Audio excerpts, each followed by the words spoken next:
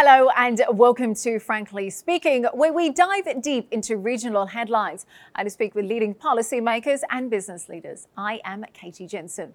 On this episode of Frankly Speaking, we are joined by Peter Semneby, Sweden's Special Envoy to Yemen, to ask about the implications of the Saudi-Iran deal on his work. If a peace deal is still a priority to Europe given its focus on the war in Ukraine, and if an increasingly divided Yemen can be put back together again.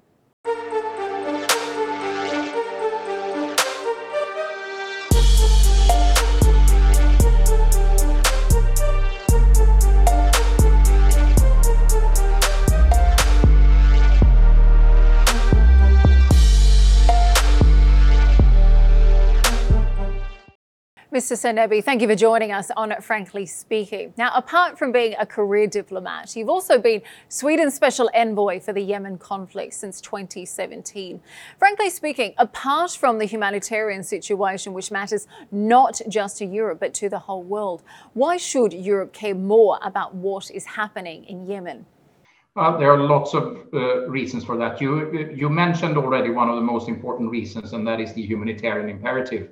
We are engaged in any country in the world where the population is suffering for whatever reason, be it war or be it for natural reasons.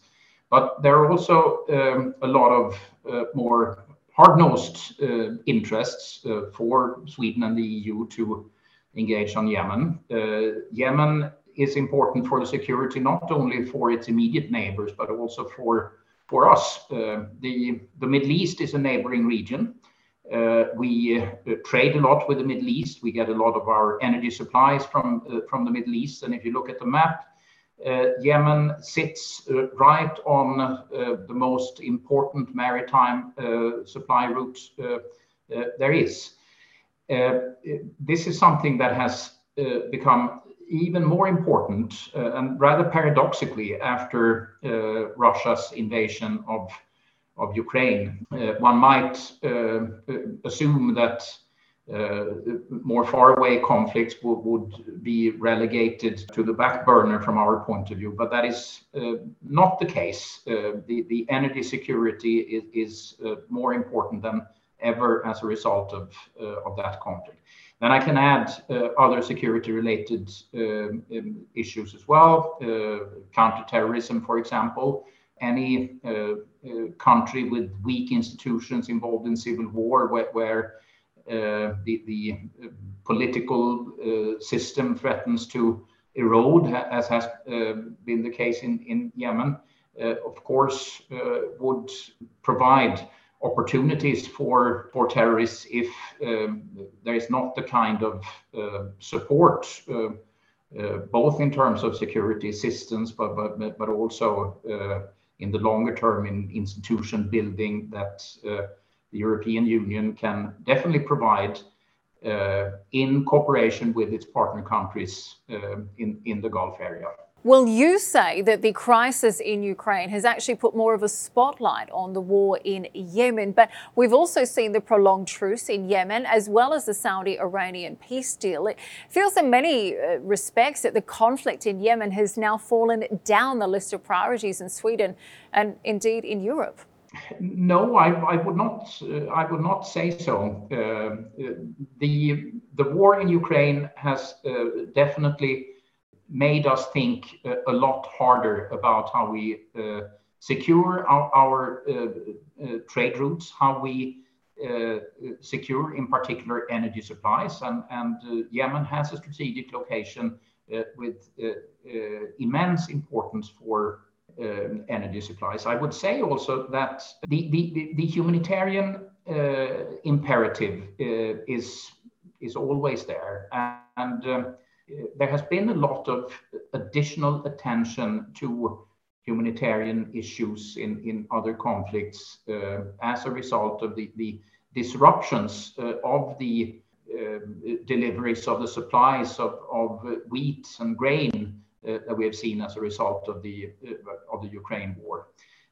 So there is definitely a link here. There are lots of people thinking very hard about this, and I definitely do not agree that attention is falling. What has changed, and which is unfortunate, is that there is less funds available for assistance of various kinds.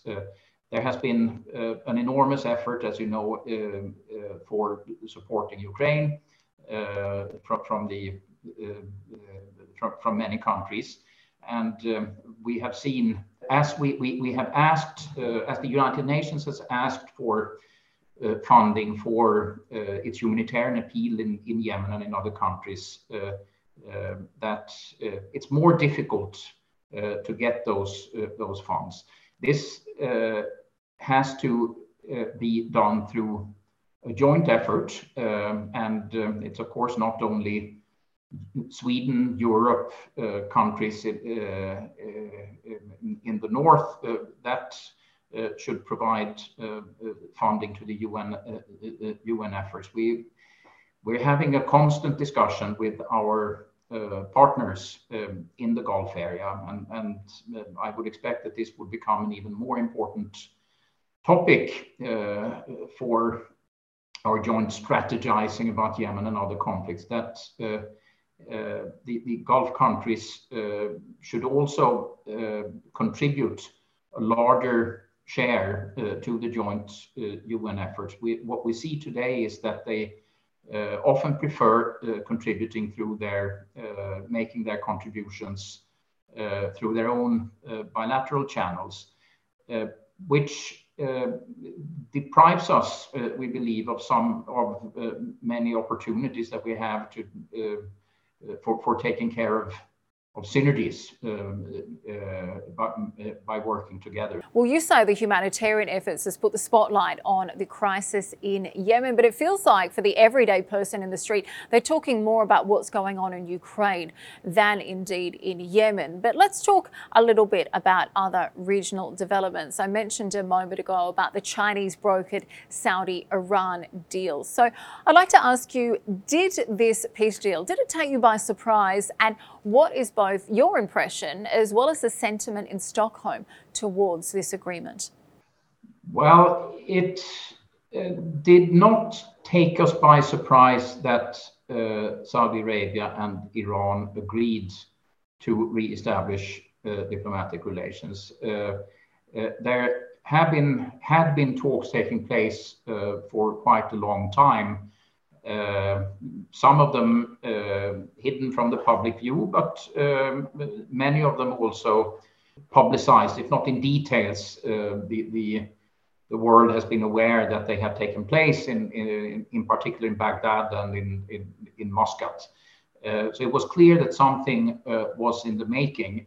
What took us by surprise was that China in the last minute appeared as a facilitator or mediator to enable the two countries to take the final step. And it's always the final step or often the final step that's the most difficult. So it was a major contribution at the end by China. Okay, so you say you weren't hugely surprised by this announcement, but what about the everyday person in Stockholm? What kind of sentiment or impression have we seen there regarding this deal? Well, it's obviously a good thing that Saudi Arabia and Iran have normal relations with each other. We expect, at the same time, I don't think one should exaggerate the expectations in the long run, in the short run, what it would mean for economic interaction and regional security. There's still a lot of work to be done in order to move from the formal deal to actually establishing the trust that is necessary for a more dynamic relationship. It's clear that both countries had similar objectives for different reasons, I would say. They were both keen on removing the difficult bilateral relationship, which had been a distraction in the past, with Iran being under a lot of pressure domestically and internationally, with Saudi Arabia wanting to focus on its economic development agenda 2030. So the conflict or the remaining conflict distracted them from issues that they consider to be more difficult. Yemen is obviously a case in point here, where we will have to see what the impact will be. Have you seen any impact yet on the situation in Yemen, or is it too early to tell? The Saudis and the Houthis have engaged in quite extensive talks after the Saudi-Iranian agreement was announced. So there is obviously, it has opened up possibilities that were not there before. But I still think it's still too early to say whether the two sides in those talks have adjusted their expectations sufficiently in order to actually reach an agreement. It seems that the Houthis are still asking for 100% insisting on 100% of what they want to achieve, or maybe even increasing their demands, asking for 110%. That will not do the trick, obviously. They will have to strike a compromise in the end. How much influence would you say that Iran actually has over the Houthis? The Houthis have become strong actors, have been strengthened considerably as a result of the Iranian support over the course of not only since the war started, but even before the start of the war. So they have been dependent on that Iranian support, but they have now grown to become, I would say, something like an indispensable part of the political life in Yemen, which means that they have their own platform to stand on. That may appear problematic to some people, but I think it involves also an opportunity, in the sense that the Iranian military support is no longer necessary to the extent that it used to be for the Houthis to survive. They can rely on the platform, political platform that they have built. So my assumption is that ultimately they will secure the gains that they have made in the military field by entering into a political deal, a political arrangement that will give them a kind of respectability, or I would say perhaps legitimacy, that they have not enjoyed in the past.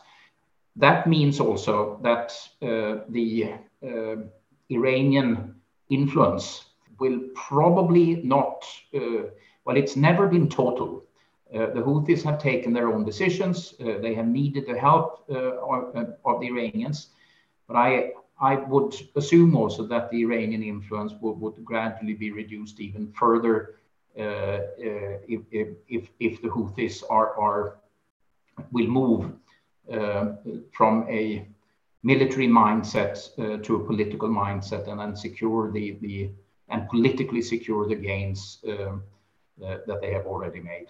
So you say Iran doesn't have as much influence over the Houthis today, given they're not relying on Iran's military presence anymore. What kind of leverage does your country, Sweden, or indeed the EU, have over the Houthis? If you'll allow me to say it, it's not as if the Houthis are particularly bothered about being part of the international community or spending their holidays in the south of France, for example. Before answering the question about Swedish and European influence, I would like to disagree with your conclusion from my last answer. The Iranian influence may be reduced compared to what it was at an earlier stage in the conflict. The Houthis are taking their own decisions to a very large extent. But Iran remains the best friend, supporter of the Houthis, and has maintains an influence that we expect them now. And I think this is a message that the world should send, that in the wake of the Saudi-Iranian deal, we of course expect Iran to use that influence positively in order to secure a permanent truce, and to launch an inclusive political process with participation of the Houthis. The Houthis have so far not been willing to engage in a political process for various reasons. They consider the Saudis to be their main adversary and not the legitimate government of Yemen. That needs to change, and here Iran can definitely play a role, and is expected to play a role. You may remember that Sweden hosted a meeting in Stockholm in December 2018, which was in fact the first time since the war started that the parties to the conflict agreed on anything. There were some problems in the implementation of that agreement, but it has played an important role, because the framework that was agreed in Stockholm has continued to be the framework for all subsequent discussions, including, I would say, to a large extent, the discussions held between the Saudis and the Houthis. We are working increasingly closely together with our partner countries in the Gulf area to find ways of supporting Yemen's arduous road towards peace and prosperity. The foreign ministers of the European Union and the Gulf Cooperation Council had a joint meeting last year. There will be another one in Muscat in Oman later in the autumn of this year in October. And I expect that Yemen will be an important point for discussion at that meeting, how we can support Yemen with joint efforts together with partners in the Gulf area. So you say there's been a solid amount of support from GCC governments. Let's look at it more internationally. A moment ago, we were talking about leverage and influence. Now, there's been articles in The Intercept and others that suggest the Yemen war can be stopped if Biden wants. Now, the insinuation here is that Washington has been dragging its feet on this matter. Is that something you felt, or do you feel America can put in more effort to resolve Yemen? I think the United States has done quite a lot in terms of giving attention to the conflict in Yemen and supporting the conflict resolution efforts. You may remember that President Biden, in his very first speech on foreign policy that he held at the State Department just a couple of weeks after the inauguration in 2021, mentioned Yemen, I think, as it was the second country that he mentioned in that speech. And Yemen has been on the agenda constantly in discussions with both Saudi Arabia and other partner countries. Of course, it's important that the Americans do this in cooperation with others. We are working very closely with the Americans as well. The Americans don't have direct communication channels with the Iranians, others have. So I think it's not correct to assume that the Americans by themselves would be able to do this if they did it. Sure, but what can the US do more of? And the other aspect that I would mention here also, that it's a conflict that is taking place on so many different levels. If you look at the situation inside Yemen, where you have a conflict between the Houthis and the rest, essentially, where you have a conflict, or where you have, I wouldn't say a conflict, but where you have very distinct interests in the north and the south that do not always coincide, where you have a lot of other internal fissures also that have that have existed since a long time, but which have come to the fore as a result of the war. Then you realize that this is an effort that will require considerable joint efforts by everybody who is able to support Yemen and to have an influence in different ways on different Yemeni actors. Well, let's talk about some of those regional efforts. You've recently returned from a visit to Saudi Arabia and the UAE, and of course you're in constant contact with the powers that be on the ground in Yemen. So how confident are you that the current ceasefire is going to be able to hold? Do you think this could turn into a permanent peace deal? There was a truce negotiated by the United Nations, by the UN Special Envoy, my compatriot Hans Grundberg, at the beginning of April last year. That was then renewed a couple of times. It expired in early October of last year, which we, of course, not only we, but a lot of others regretted. But on the positive side, we have noted that the ceasefire, even though it has formally expired, is still largely observed. And this is an indication, I think, that the parties to the conflict at least are reluctant when it comes to taking a step back to open conflict.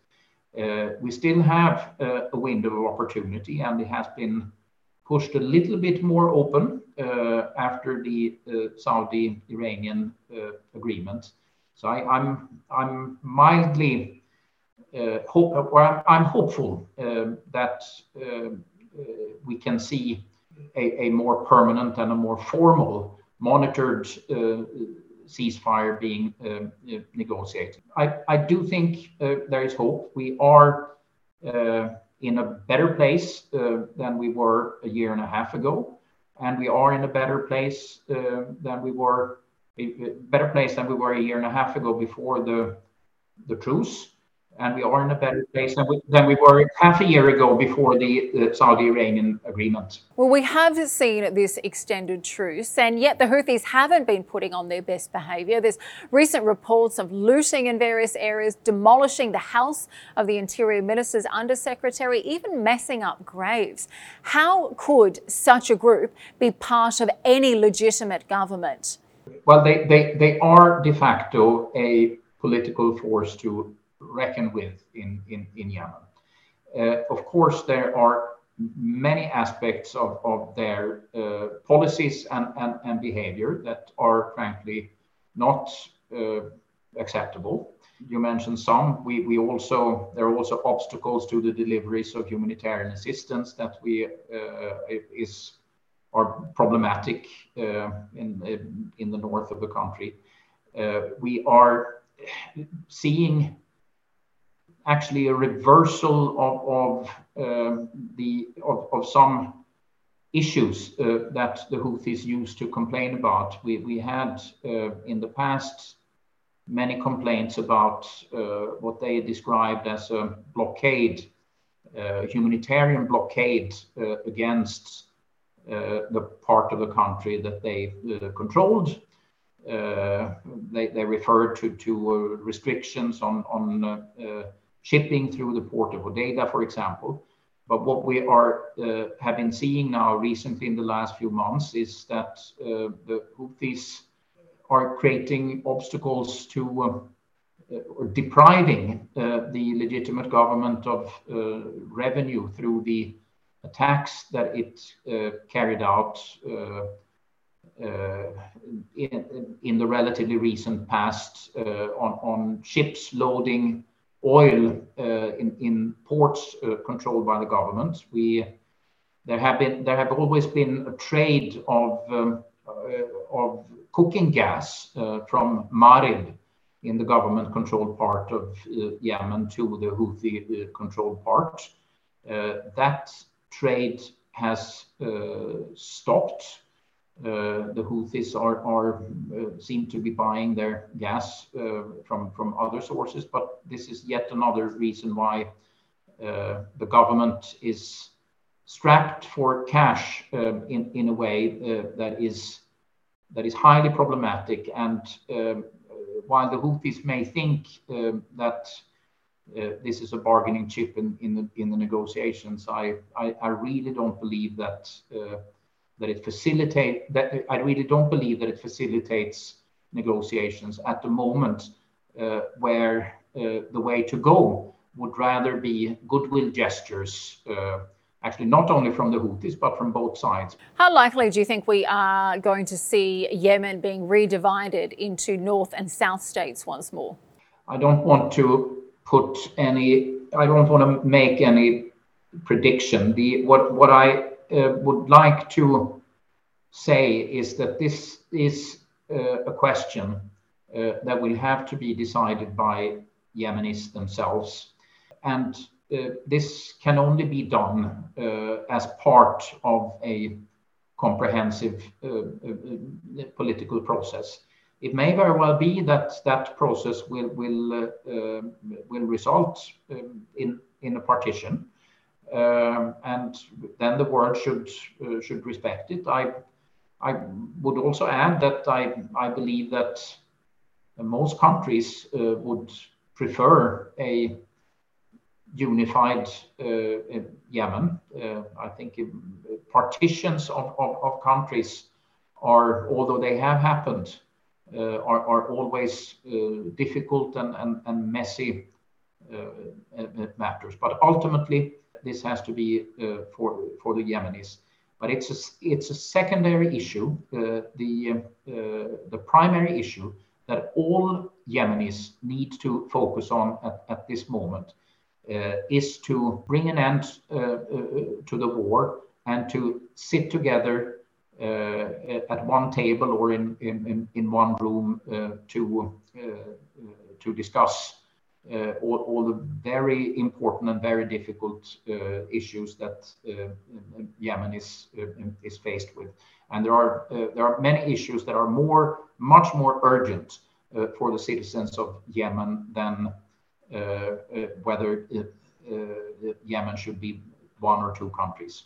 Well, I know you don't want to give predictions, but it does get even more complicated, as it seems that in terms of the southern separatists, there are those who even want to divide the country further, whereby Hadramaut is its own state. How likely do you think it is that we will see the country divided into three Yemens? You're touching an important point here. If you start separating one part of the country, there are always those who are not going to be happy with the people in charge of that part separating. So there is always the risk of a chain reaction, and this is the reason why I very strongly believe, and it's not only my conviction, but of my colleagues and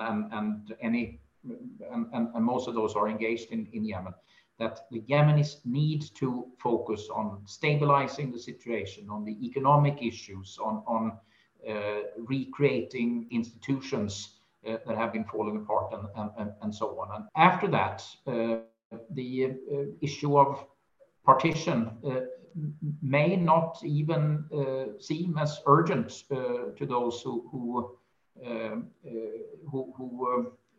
advocate for it at this time. Well, this, of course, makes things very difficult. And my understanding is that even Saudi Arabia and the UAE are not fully aligned on the final solution in Yemen. Now, the kingdom would like to see a united solution. The latter supports the South and having its own state. What do you see as the solution? Are we looking at a federal state with two capitals, a referendum? How does this end? I really don't know how it will end. It can. There are many different scenarios, but the question of whether Yemen should be one or two countries, it's not an issue that should be in the focus of attention today. Today we need to focus on the more urgent problems, and I think that those making decisions in Riyadh and the UAE and in Abu Dhabi, they agree on this. Their